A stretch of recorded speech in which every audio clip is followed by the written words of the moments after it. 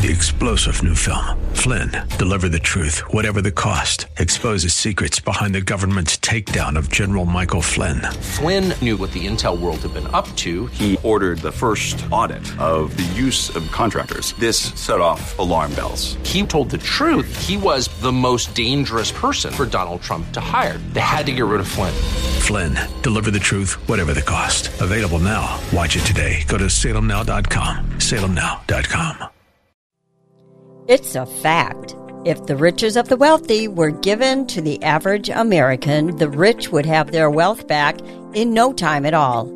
Not because they're more deserved, but because they do a really great job of getting us to spend it back to them. And once it's in their hands, they work it to their self-interest. The host of Get Rich Slow, Jim McAleese, believes the financial decisions you make today will guide your financial destiny tomorrow. Jim teaches you to plan for the worst and then hope for the best. America is under no obligation to provide what you need. Entitlements are out. Opportunity is today's watchword. Money matters can be intimidating, but they don't have to be. So let's supercharge your wealth building plan now with Jim McAleese.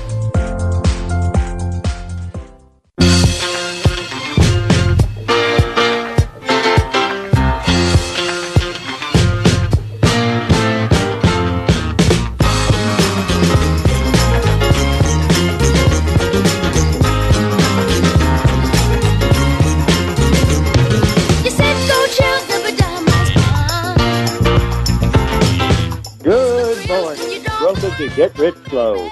This is your money school for financial winners. Here we explore strategies to help you prosper. We look at the big picture and then develop plans to help guide our families to meet their financial goals. Get Rich Slow gives you solid financial strategies that will help improve your financial life. If you want the truth, not the hype, please join us for the next hour for Get Rich Slow. I'm Jim McAleese, certified financial planner and president of Cornerstone Consultants Incorporated, where securities and investment advisory services are offered through Next Financial Group Incorporated, which is a member of FINRA and SIPC. Cornerstone Consultants is not an affiliate of Next Financial Group. Well, good morning. Is this going to be a rainy weekend? I hope not.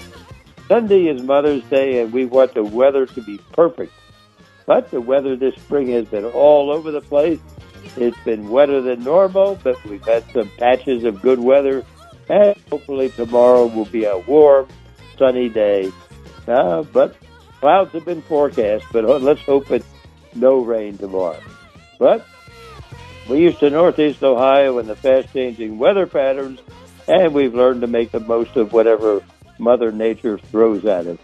The day to focus on now is Mother's Day. That's tomorrow. That's the day to tell Mom how much you love her and thank her for all she's done for us and the family. And if she's no longer here, a day for us to recall the memories and ask her to put in a good word with God for us. Mothers are the center of every family. They're the gravity that keeps the family together.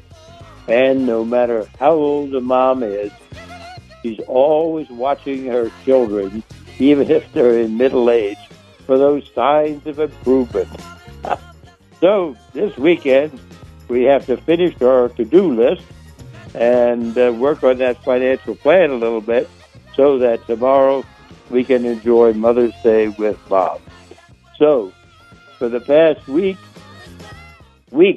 investors have been examining the first quarter earnings results, and the end of the earning reports. The earning season is approaching, and the results continue to look better than expected. Now investors are turning their attention back to the big questions like, will there be more regional bank failures?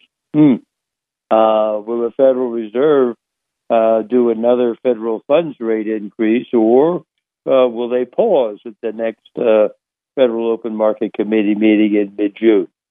Will inflation slow down? And is it enough to ensure a soft landing? Or is there a recession in the near future? These are questions that we have. And then the last one, when and how will the debt ceiling be resolved? The last question is probably the most immediate question because we're going to hear about it for the next month.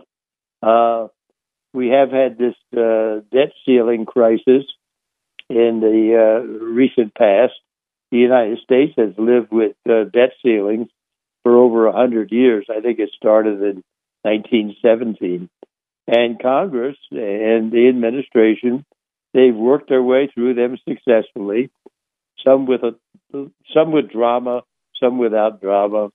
The debt ceiling crisis of 2011 led Standard & Poor to downgrade the federal debt for the first time in U.S. history, and another tense negotiation over the debt ceiling brought the country to within days of default in 2013. Since then, the debt ceiling has been raised or suspended 5 times without much controversy. Most recently, in December of 2021, the debt ceiling was raised to $31.381 trillion. That's trillion with a T, roughly 2.2 trillion higher than the public debt subject to the limit at that time. So they gave them a little 2.2 trillion pad to work to expand the debt, and that's what we're running into right now. We're up against that debt ceiling. Deficits since then have, of course, added to the debt. And in January, Treasury Secretary Janet Yellen announced that the federal government had reached the limit and was initiating extraordinary measures to pay the bills. She estimated the combination of the Treasury's cash balance and those extraordinary measures would allow the federal government to pay the bills at least until early June. And since January, Secretary Yellen has made it clear that considerable uncertainty surrounds the actual date on which the government will no longer be able to pay its bills. That's commonly referred to nowadays as X date. Part of that uncertainty is due to the difficulty in projecting the annual tax payments and refunds, which are processed around the mid-April tax filing deadline. So the question is basically how close are we to that X date? And all this uncertainty has led to all sorts of guesses, some very, very educated guesses, and maybe just some poke and hope guesses. But let's take a look at some of the guesses that people have made regarding the X date. Now, Goldman Sachs, this comes from an article by John Authors. It was in Bloomberg. And Goldman Sachs, Treasury's, their projection is Treasury's timeline raises the odds of a short-term extension, perhaps to late July or to late September. Citigroup says, expect Treasury Secretary Yellen to push the X date to June 15th in the coming week, supporting outlook for a temporary deal in June and a full deal later in September. J.P. Morgan says that Treasury will exhaust all available resources to continue to avoid a technical default by June 9th. Bank of America says X date pulled forward, consistent with Yellen's guidance, due to Treasury's higher than expected financing needs and lower than expected remaining extraordinary measures. Barclays, Treasury resources will dip to around $50 billion and then hover there between June 5th and June 14th, after which the department should have enough breathing room to make it into the late July. So there's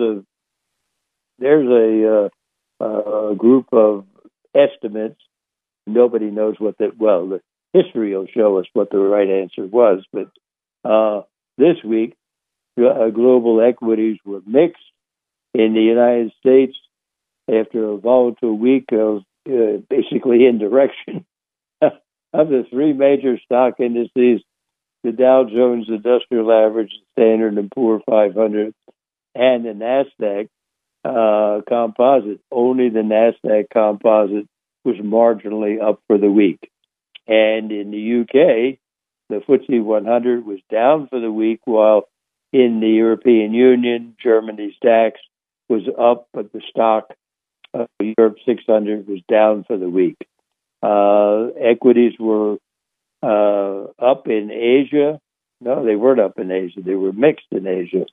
Japan's Nikkei 225 was up, while in China, both the Shanghai Composite as well as Hong Kong's Hang Seng were both down for the week. Wait a second. I'll have to check on that. On Friday, the three major U.S. stock indices closed the week at the Dow Jones Industrial Average at 33,674.38, and it was down 1.24% for the week. The Standard & Poor 500 closed at 4,136.25, and it was down 0.8% for the week. And the NASDAQ composite closed at 12,235.41, and it was up 0.07% for the week. If I take a look at what consumers are thinking now, there's a survey that's put out by the University of Michigan, which basically showed that the consumers are having a rough time this last couple of weeks in terms of their concerns about inflation and purchases. So what we're seeing from this consumer survey from the University of Michigan, U.S. long-term inflation expectations unexpectedly accelerated in early May to a 12-year high, and consumer sentiment soured, reflecting growing concern about the economic outlook. This was quite sudden. If we take a look at the index of consumer sentiment in May, it was 57.7, and the month before, in April, it was 63.5. So that's quite a drop.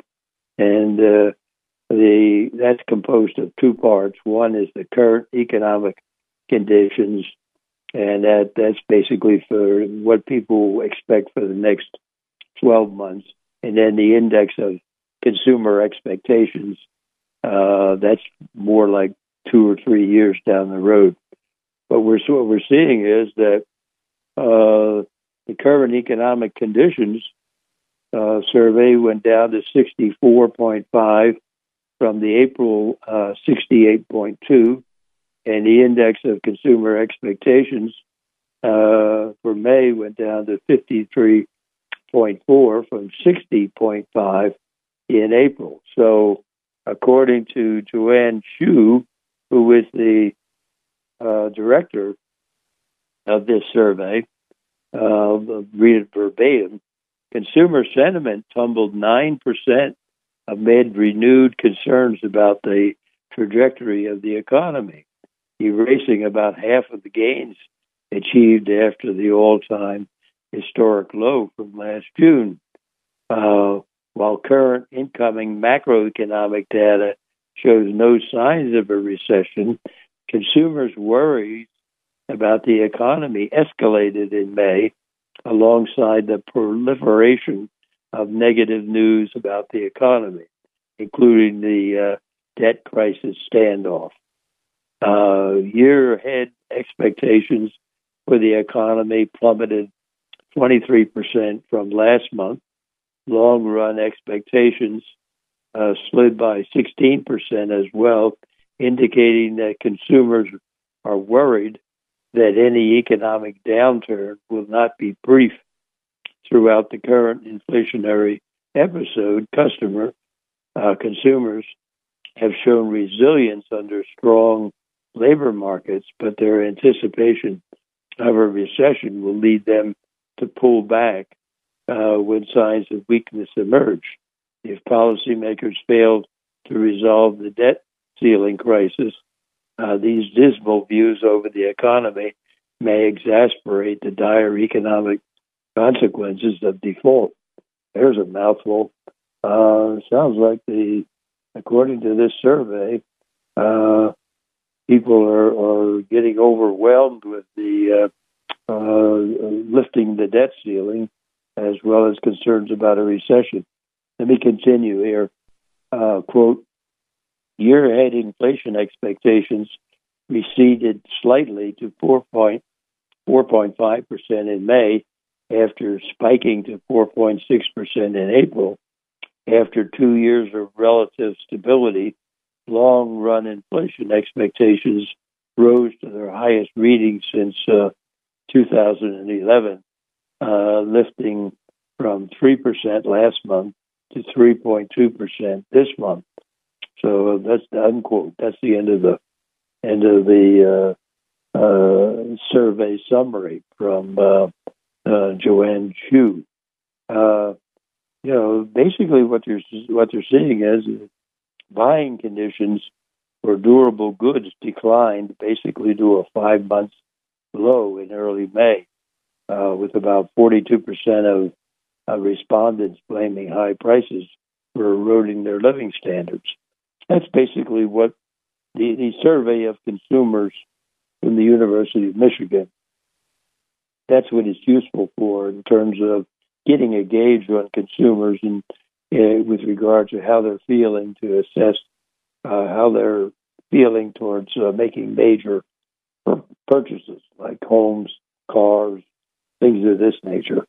So consumers' perception of the economic output over the next 12 months and 5 years both fell to the lowest since July, while views of their current financial situation improved slightly, expectations deteriorated. So to me, I guess I'm not seeing that, but they're basically saying that the consumer is feeling becoming slightly overwhelmed by the debt ceiling crisis, as well as the concerns about recession. This past week, investors received encouraging data in our attempts to conquer inflation. The U.S. Department of Labor published their monthly consumption price index for April, and it basically showed that the CPI number, the consumer price index number for the 12 months ending in April, the CPI increased 4.9%, as opposed to increasing 5% the previous month. So the CPI increased in March, ending in March, the 12-month ending in March, it went up 5%. This time it went up 4.9%. And the difference, we would like the difference in those numbers to be greater than going from 5 to 4.9. But one of the biggest contributors to the inflation number is the cost of shelter, which is basically starting to go down because house prices are going down as well as rents. So I think what we're going to see in the future is a bigger change next month when we take a look at the consumer price index. And also, together with the Consumer Price Index, which is the price increases at the retail level, we also take a look at the Producer Price Index, which is what we refer to as the factory gate inflation numbers. And what we see there is that the numbers for April, for the 12 months ending in April, inflation went up 2.3%, whereas the previous month in March, it had gone up 2.7%. So the Producer Price Index has a reasonable drop in inflation, and went from 2.7% for the 12 months ending in March to 2.3% for the 12 months ending in April. And we also saw that if we take a look at the import prices have been down 4.8% over the last 12 months. So that information comes from the Department of Commerce. And we also see that if you take a look at the economy itself, the U.S. economy, what we're seeing is that manufacturing is slowing down because of the Federal Reserve's increase in the interest rate. But that's in the manufacturing area. In the service sector, only parts of it are slowing down. The service sector is still expanding, and that's a sector that has, the travel and the accommodations and the going out to eat and things of this nature. So that's still a booming part of the economy, and that's part of what the Federal Reserve is looking hard at. They're trying to get inflation down to 2 or 3%. Actually, their official goal is 2%. There's a lot of people that think that should be 3%, but the Federal Reserve doesn't want to change anything, and for fear they'll be criticized for moving the goalpost. So basically, it's going to be more difficult to get down to that 2% because of the activities in the service sector. The idea being that we're getting raises in the order of 5% per year, and that's kind of incompatible with a 2% inflation. The Federal Reserve would like to get those raises down into the 2 or 3% per year. So, and basically what you're seeing in here is that the test ahead of us right now is the debt ceiling, raising the debt ceiling. We've done it in the past. We've done it innumerable times over the last 100 years, and basically what I'm looking at is they'll get it done again somehow or other. There'll be a lot of drama, and in one group telling another group that they won't negotiate, but somehow or other they always negotiate down, reach agreement at the very last minute. Now, this is Jim McAleese. You're listening to Get Rich Slow. You can give us a call over our toll-free number. It's 1-888-281-1110. The toll-free number is 1-888-281-1110. So stay tuned. We'll be right back after a word from our sponsor. Hi, I'm Colleen, producer of Get Rich Slow. Each week, we take calls from people just like you who have questions for our host, Jim McAleese. Oftentimes, however, Jim can't answer all your questions because of time restraints and the need for more detailed information. That's why we encourage you to call Cornerstones Consultants, Inc., the financial counseling service founded by Jim and Tama McAleese. Cornerstones Consultants, Inc. has helped thousands of clients get more for their money. Whether your financial goal is to avoid common investing mistakes, finding your next home, planning for retirement, finding the right mutual fund, or covering your assets with the right kind of insurance, Cornerstone Consultants, Inc. will guide you to wise financial choices. So call Cornerstone Consultants, Inc. for an appointment today. That number again, 440-647-2793. Now back to more Get Rich Slow with Jim McAleese.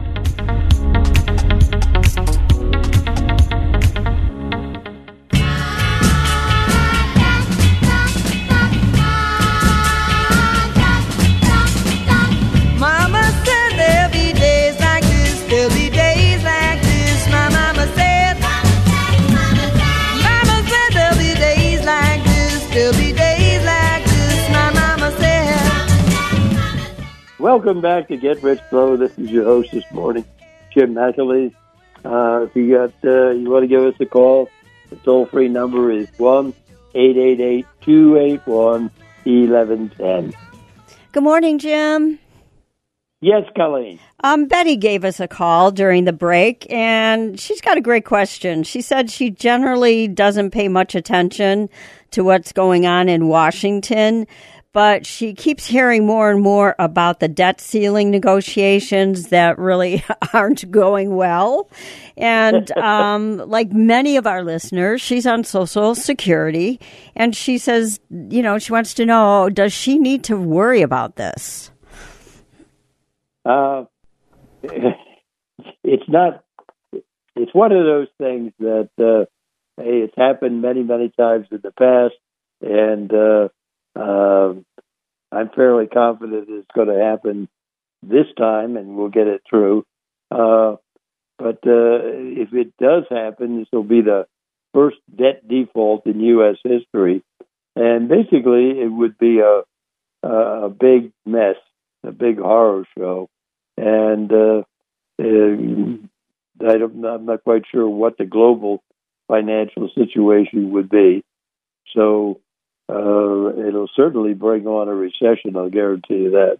But this has happened many, many times before, and it's just a lot of drama and stubbornness. So what we have is, in the United States, we've got over 60 million people on Social Security, and benefits are either in disability or pension benefits or whatever. I think it's 67 million people. And there was a law in 1996 that provided an escape clause that allows the Treasury Department to continue paying Social Security benefits even though there's a delay in raising the debt ceiling. So I think there is legal authority, and it could be used to make sure that some payments are paid.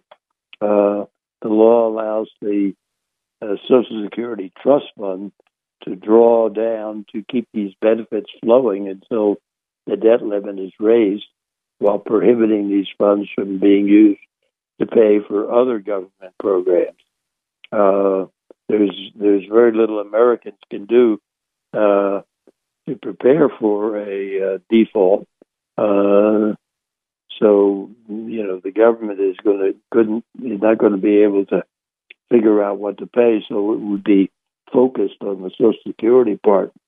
In any case, the best defense is to keep your own financial house in order and make sure that you got your emergency funds on hand, and make sure that you got your money available just in case the Social Security does get interrupted for a short period of time.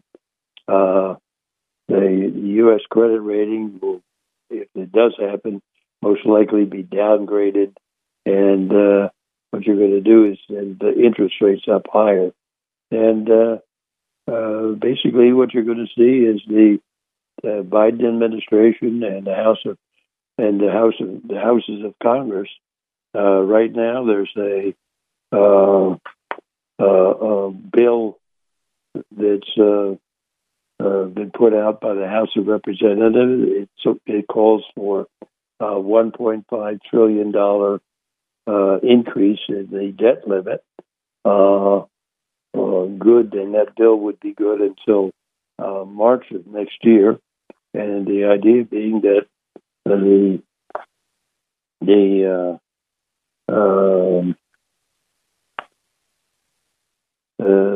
basically what is it? Here we go.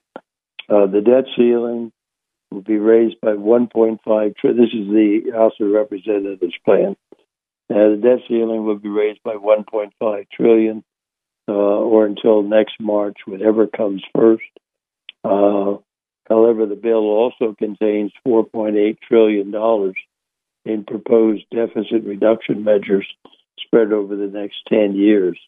So whatever the negotiators come up with, and by negotiators I mean people from the House of Representatives, the Senate, and the President, whatever they agree to will have to be passed by the majority of the House of Representatives, the Senate, which will require 60 votes, and they have to be signed off by the President.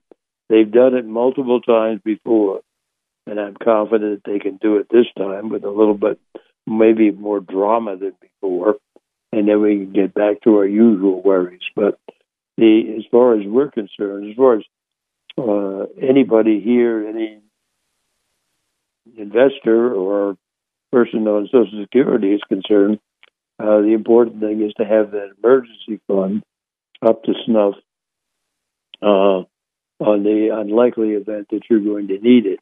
So there's nothing we're going to do with regard to getting Congress and the President to act on it. They all realize that if they don't get this thing done, they're going to have 66 million voters ticked off at them. So I think that'll be incentive enough to keep them working this problem until it's finished. So this is Jim McAleese. I hope that's enough for Betty. I don't have a good answer for you other than be prepared for that emergency fund that you had. Hopefully, I don't think you'll need it, but that's your best defense. This is Jim McAleese. You're listening to Get Rich Slow. You can give us a call, or our toll-free number is 1-888-281-1110. Stay tuned. I'll be right back.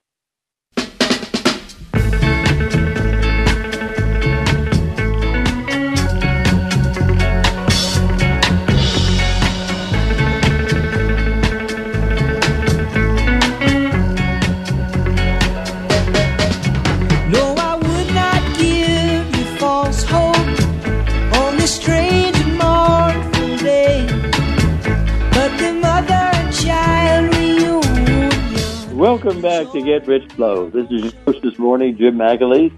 I was just mentioning in response to that call that the best thing that we can do, we're way away from the problem in terms of solving the debt crisis. We're talking trillions and trillions of dollars here. In other words, the debt ceiling right now is that I think $31.4 trillion. And if once we get past this debt ceiling, probably the best thing that the government can do, and by the government I mean Congress, House of Representatives, Senate, and the President can do, is really start to get this spending under control. Basically, what I'm seeing is that,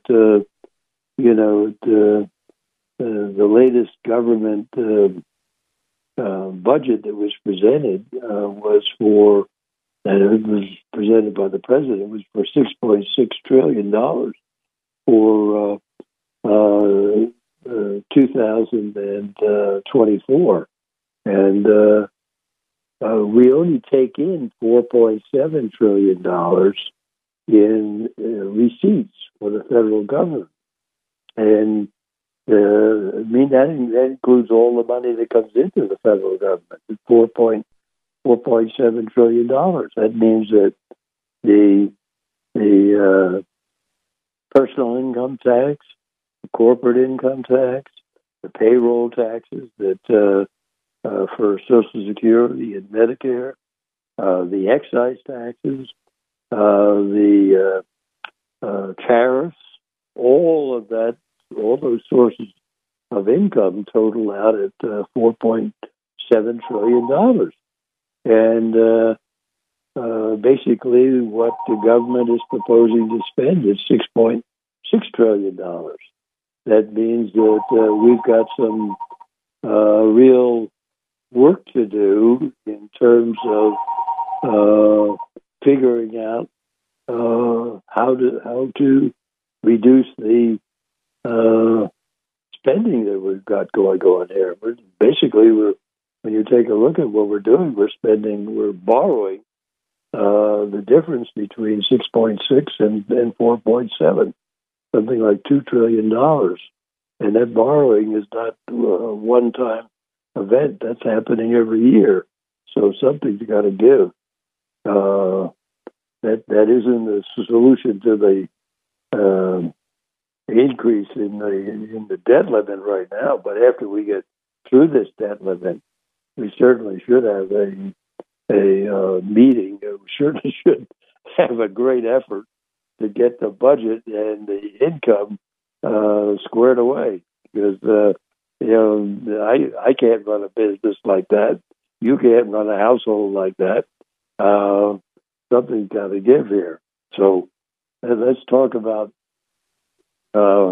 We were talking about what we can do to protect ourselves against this, and that if you're getting Social Security, it boils down to making sure that you do have your emergency fund, and we always advocate about 6 months of monthly income, whatever it takes to run your household per month. Multiply that by 6, and that should be money in the bank that you can utilize if you lose a job or there's a unforeseen issue or problem, and you need the money. So that's basically your emergency fund, and that's part of your financial planning. Your financial planning is basically develop that emergency fund. That's the first. That is the first fund that you really develop, is to get a fund that is strictly for emergencies. Let's go to the phones again. Hello, this is Jim McAlee. Can I help you? Hello? Hi, is it? Oh, hi. Hi, Jim. You just answered my question. When you said the emergency fund, I wondered, did you mean keep it at home or just an account in the bank? Yes, I'm referring to an account in the bank. I basically refer to an emergency fund as basically a fairly significant amount of money. In other words, whatever it takes to run your household per month, multiply that by 6, put the money in the bank so that you can get to an emergency, a big emergency. Now we also advocate keeping some dollars in the house too, in terms of if something happens and you have to travel immediately, it's useful to keep a couple $1,000 handy so that you don't have to worry about the banks are closed. The banks are closed, and I can't get to my money. So it comes in 2 flavors: keep a few dollars in the house for traveling or for real emergencies, and the other part is keep about 6 months of money necessary to run your family household. Keep that in the bank at handy. Okay? Okay, thanks very much. All right, take care. Have a good day now. Bye-bye. This is Jim McAleese. You're listening to Get Rich Slow. Stay tuned. I'll be right back. I was the baby brother, I was the quiet other, and I remember mother so well. I was the little stranger, I never was in danger, I could have had a manger, pray tell. Welcome back to Get Rich Slow. This is your host this morning, Jim McAleese. One of the things we saw this week,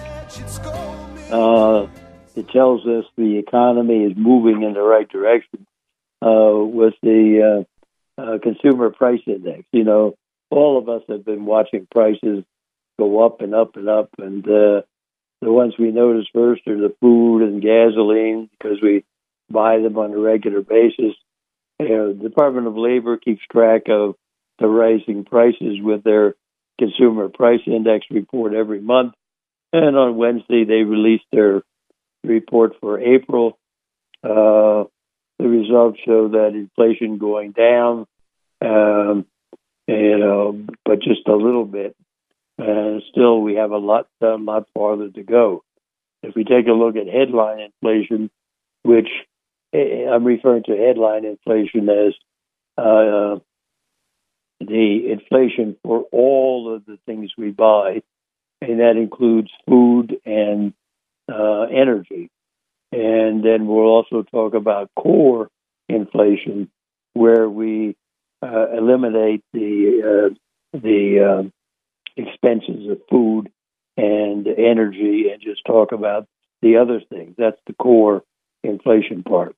Now, the headline, which is the all-inclusive inflation number for the past 12 months, was reported to be 4.9% for the period ending, 12-month ending in April of 2023. That was, if you go back and say, what's the progress of inflation been? This recent bout of inflation really started in March of 2021. March of 2021, the Department of Labor indicated that inflation stood at 3%, which basically a red flag. Here we go. And then that was the start, March of 2021. Then it gone up to, from there, it gone up to 5% by Labor Day, and then it had gone up to 7% by Christmas of 2021. That's when the Federal Reserve instituted their plan of saying, okay, we thought it was transitory. It's not transitory. It's something we've got to deal with. So they began to increase the interest rates. And what you saw was that even when they began to increase the interest rates, inflation continued to go up until, let's say, it was 7% at Christmas of 2021.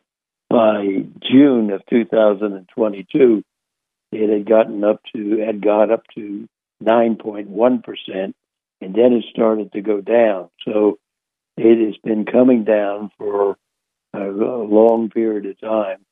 It's 8.5% in July, 8.3% in August, September 8.2%, 7.7% in October, and by December of 2022, it was down to 6.5%, and since this year, it had gone down from January's number was 6.4% inflation. Now it's 4.9% inflation. So it's on its way down. Hopefully, we'll see some activity. Maybe we'll get close to 3% by the third quarter of this year. And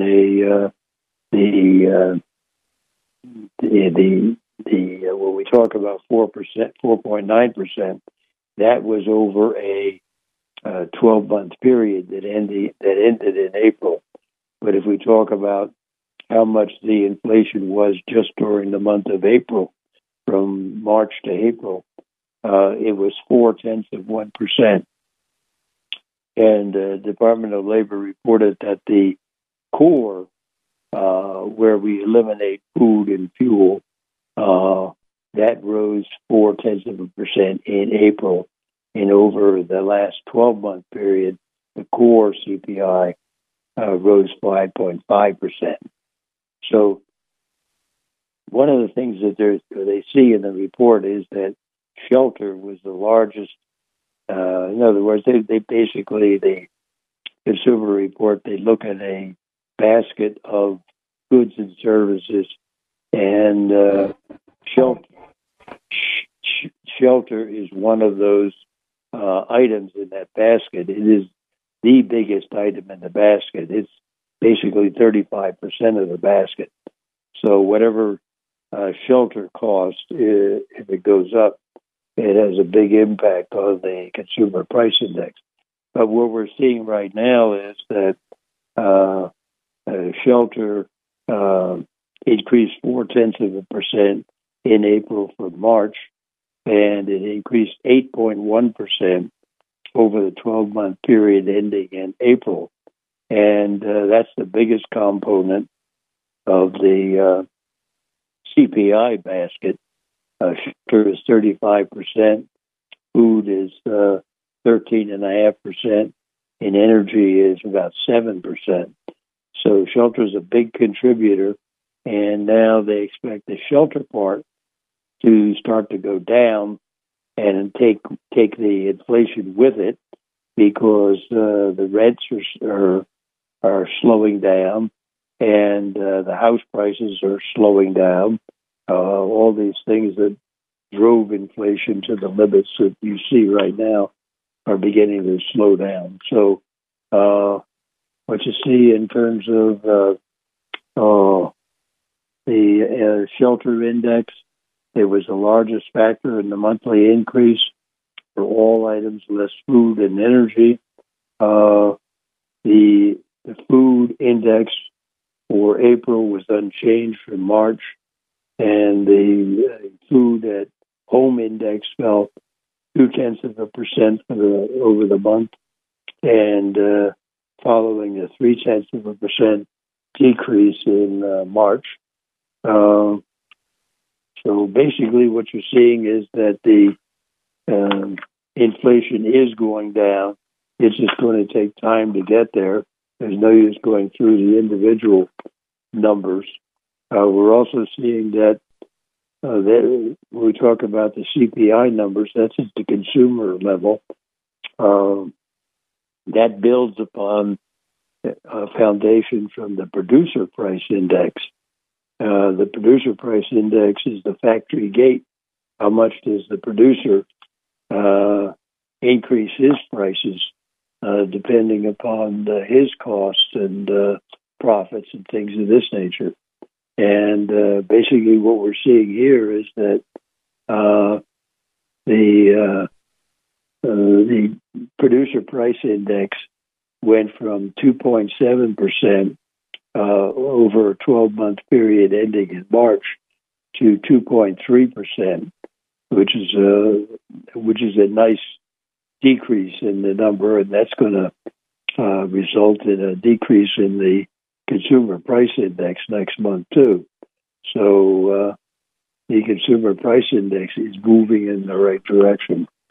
It also indicated that the cost of goods that are being imported has gone down something like 4.8% over the last 12 months. So things are moving in the right direction, inflation-wise. One of the things we're seeing in terms of the economy itself is that there seems to be a dichotomy between the manufacturing sectors of the economy, which are slowing down, and the service sectors of the economy that are staying up there, and those are the restaurants and entertainment and travel and things of this nature. But they also include a lot more things than that. And what you're seeing is that the business activity in the U.S. service sector has been positive, and the Institute of Supply Management, which is an organization that basically talks to the executives in the service industries, and their question to them is, how is this month compared to the last month? Is it better, worse, about the same? So what they do is take the comments from the executives and the managers in the different industries and grind them together in their software and then come up with an index number. And if the index number is 50, that's considered to be neutral. And if it's less than 50, that means that that is contracting, and greater than 50 means that it's expanding. So what we're seeing is in April that index number for service industries was 51.9, and it had gone from, let's say in January it was 55.2, February is 55.1, then it went to 51.2, and now it's 51.9. So it's slowing down, and some of the comments that the managers are making, basically, let's talk about construction. High mortgage rates continue to weigh on new residential construction, with demand down. Material supplies are curtailing production to maintain pricing levels. Labor continues to be constrained, but some negotiation room is developing as the slowdown drags on. Finance and insurance says that at the beginning of the second quarter, business conditions were steady and were prepared for planned expansion in the third quarter, watching the economy and overall market forecasts and trends. The accommodations and food services people, their comment is lead times are improving, supplies are struggling on how to position themselves with pricing. Those keeping prices higher, despite a drop in the input costs, are at risk of losing their business to those that are willing to adjust prices in line with lower input costs. And retail sales, retail environment is lower year over year, but the trends are stable year to date. Inventory levels are coming more in line to match the new lower demand trends. So wholesale trade, business activity remains relatively flat compared to last year. Inventories are much more balanced versus demand, and supply chains are near full recovery. We're optimistic about demand and business activity in late spring and summer months. So there's a lot of comments in there that basically reflect that the service industries are getting by. It is slowing down, just like I mentioned. The numbers in January were like 55. Now the latest numbers are 51. And the thing that's helping it is basically they're getting new orders. The new orders are 20 or 30% of the managers said that this month new orders picked up. And business activity also picked up. The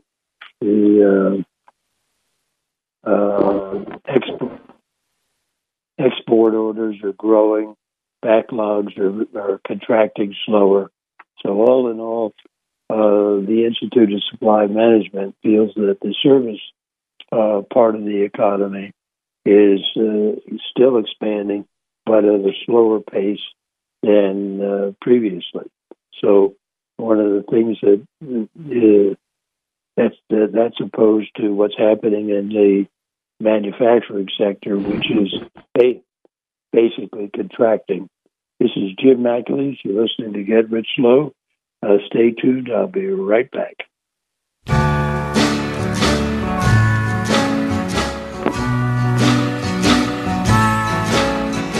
Who's the one who tied your shoe when you were young? Welcome back to Get Rich Slow. Tomorrow is Mother's Day, and the children and dad will try to show their appreciation and love for Mom. It'll be the little things that Mom will appreciate the most. Moms will notice because they are loving and wise. Just think how much you learned from your mom. All I really needed to know about how to live life to the fullest came from Mom. Wisdom, she said, was not at the top of the graduate school mountain, but in the sand pile at Sunday school. Even though many years have passed since I needed Mom to intercede for me in a crisis and wipe the tears away, I still remember what she taught me. Things like share everything, play fair, don't hit people, put things back where you found them, clean up your own mess, and don't take things that aren't yours. Say you're sorry when you hurt somebody. All these are good memories. And most importantly, wash your hands before you eat. And then don't forget to flush. And we learned that warm cookies and cold milk are good for you. We learned a lot. We thought a lot. We sang and danced and played a lot. And every day we went take a nap in the afternoon. And when you go out in the world, watch out for traffic, hold hands, stick together, look both ways, and then look again.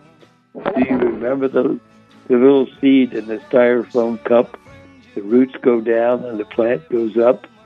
Nobody really knows how or why, but we're all like that, the goldfish and the hamsters and the white mice and even the little seed in the styrofoam cup. They all die sooner or later. So do we. Remember the Dick and Jane books and the first words we learned? The biggest word of all was look. Everything we needed to know was in there somewhere. The golden rule and love and basic sanitation, ecology and politics and equality and kindness, respect for life in many forms and sane living. And oh yes, I almost forgot, she taught us how to love. So to all the kids and dads, make tomorrow a special day for Mom. Make her a queen for her day. And to all the moms, enjoy your special day. It's not going to last very long. And basically enjoy it and thank, and if moms are not there, they'll remember what Mom was like. So until we meet again, the more of Get Rich Slow, may God protect you and keep you safe. You've been listening to Get Rich Slow with Jim McAleese of Cornerstone Consultants, Inc., located at 47149 Bursley Road, Wellington, Ohio, 44090, where securities and investment advisory services are offered through Next Financial Group, Inc., a member of FINRA and SIPC. Cornerstone Consultants, Inc. is not an affiliate of Next Financial Group, Inc. The materials Jim shares is not intended as an offer or solicitation for the purchase or sale of any security or other financial instrument. Past performance does not guarantee future performance. All the views expressed are those of James McAleese and Cornerstone's Consultants, Inc., and not those of Next Financial Group, Inc. Next Financial Group does not provide tax advice. The S&P 500 is a market cap weighted index composed of the common stocks of 500 leading companies in leading industries of the U.S. economy. The Dow Jones Industrial Average is a price-weighted index of 30 actively traded blue-chip stocks. To make an appointment with Jim regarding your own finances, call 440-647-2793. That number again, 440-647-2793. Jim will be back with Get Rich Slow next Saturday morning on 1420 WHK with more common sense finance strategies for financial winners.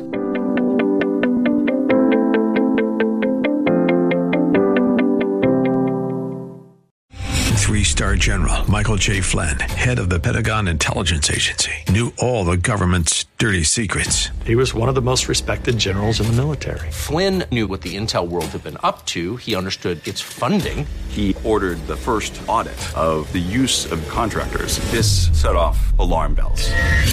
The explosive new documentary, Flynn, Deliver the Truth, Whatever the Cost, uncovers the facts behind this scandal. Flynn told the truth. He was the most dangerous person for Donald Trump to hire. I find out the worst enemy that I'm going to face in my life is right here in America. They took my assessment and they wanted me to change it. And I was like, I'm not changing it. They had to get rid of Flynn.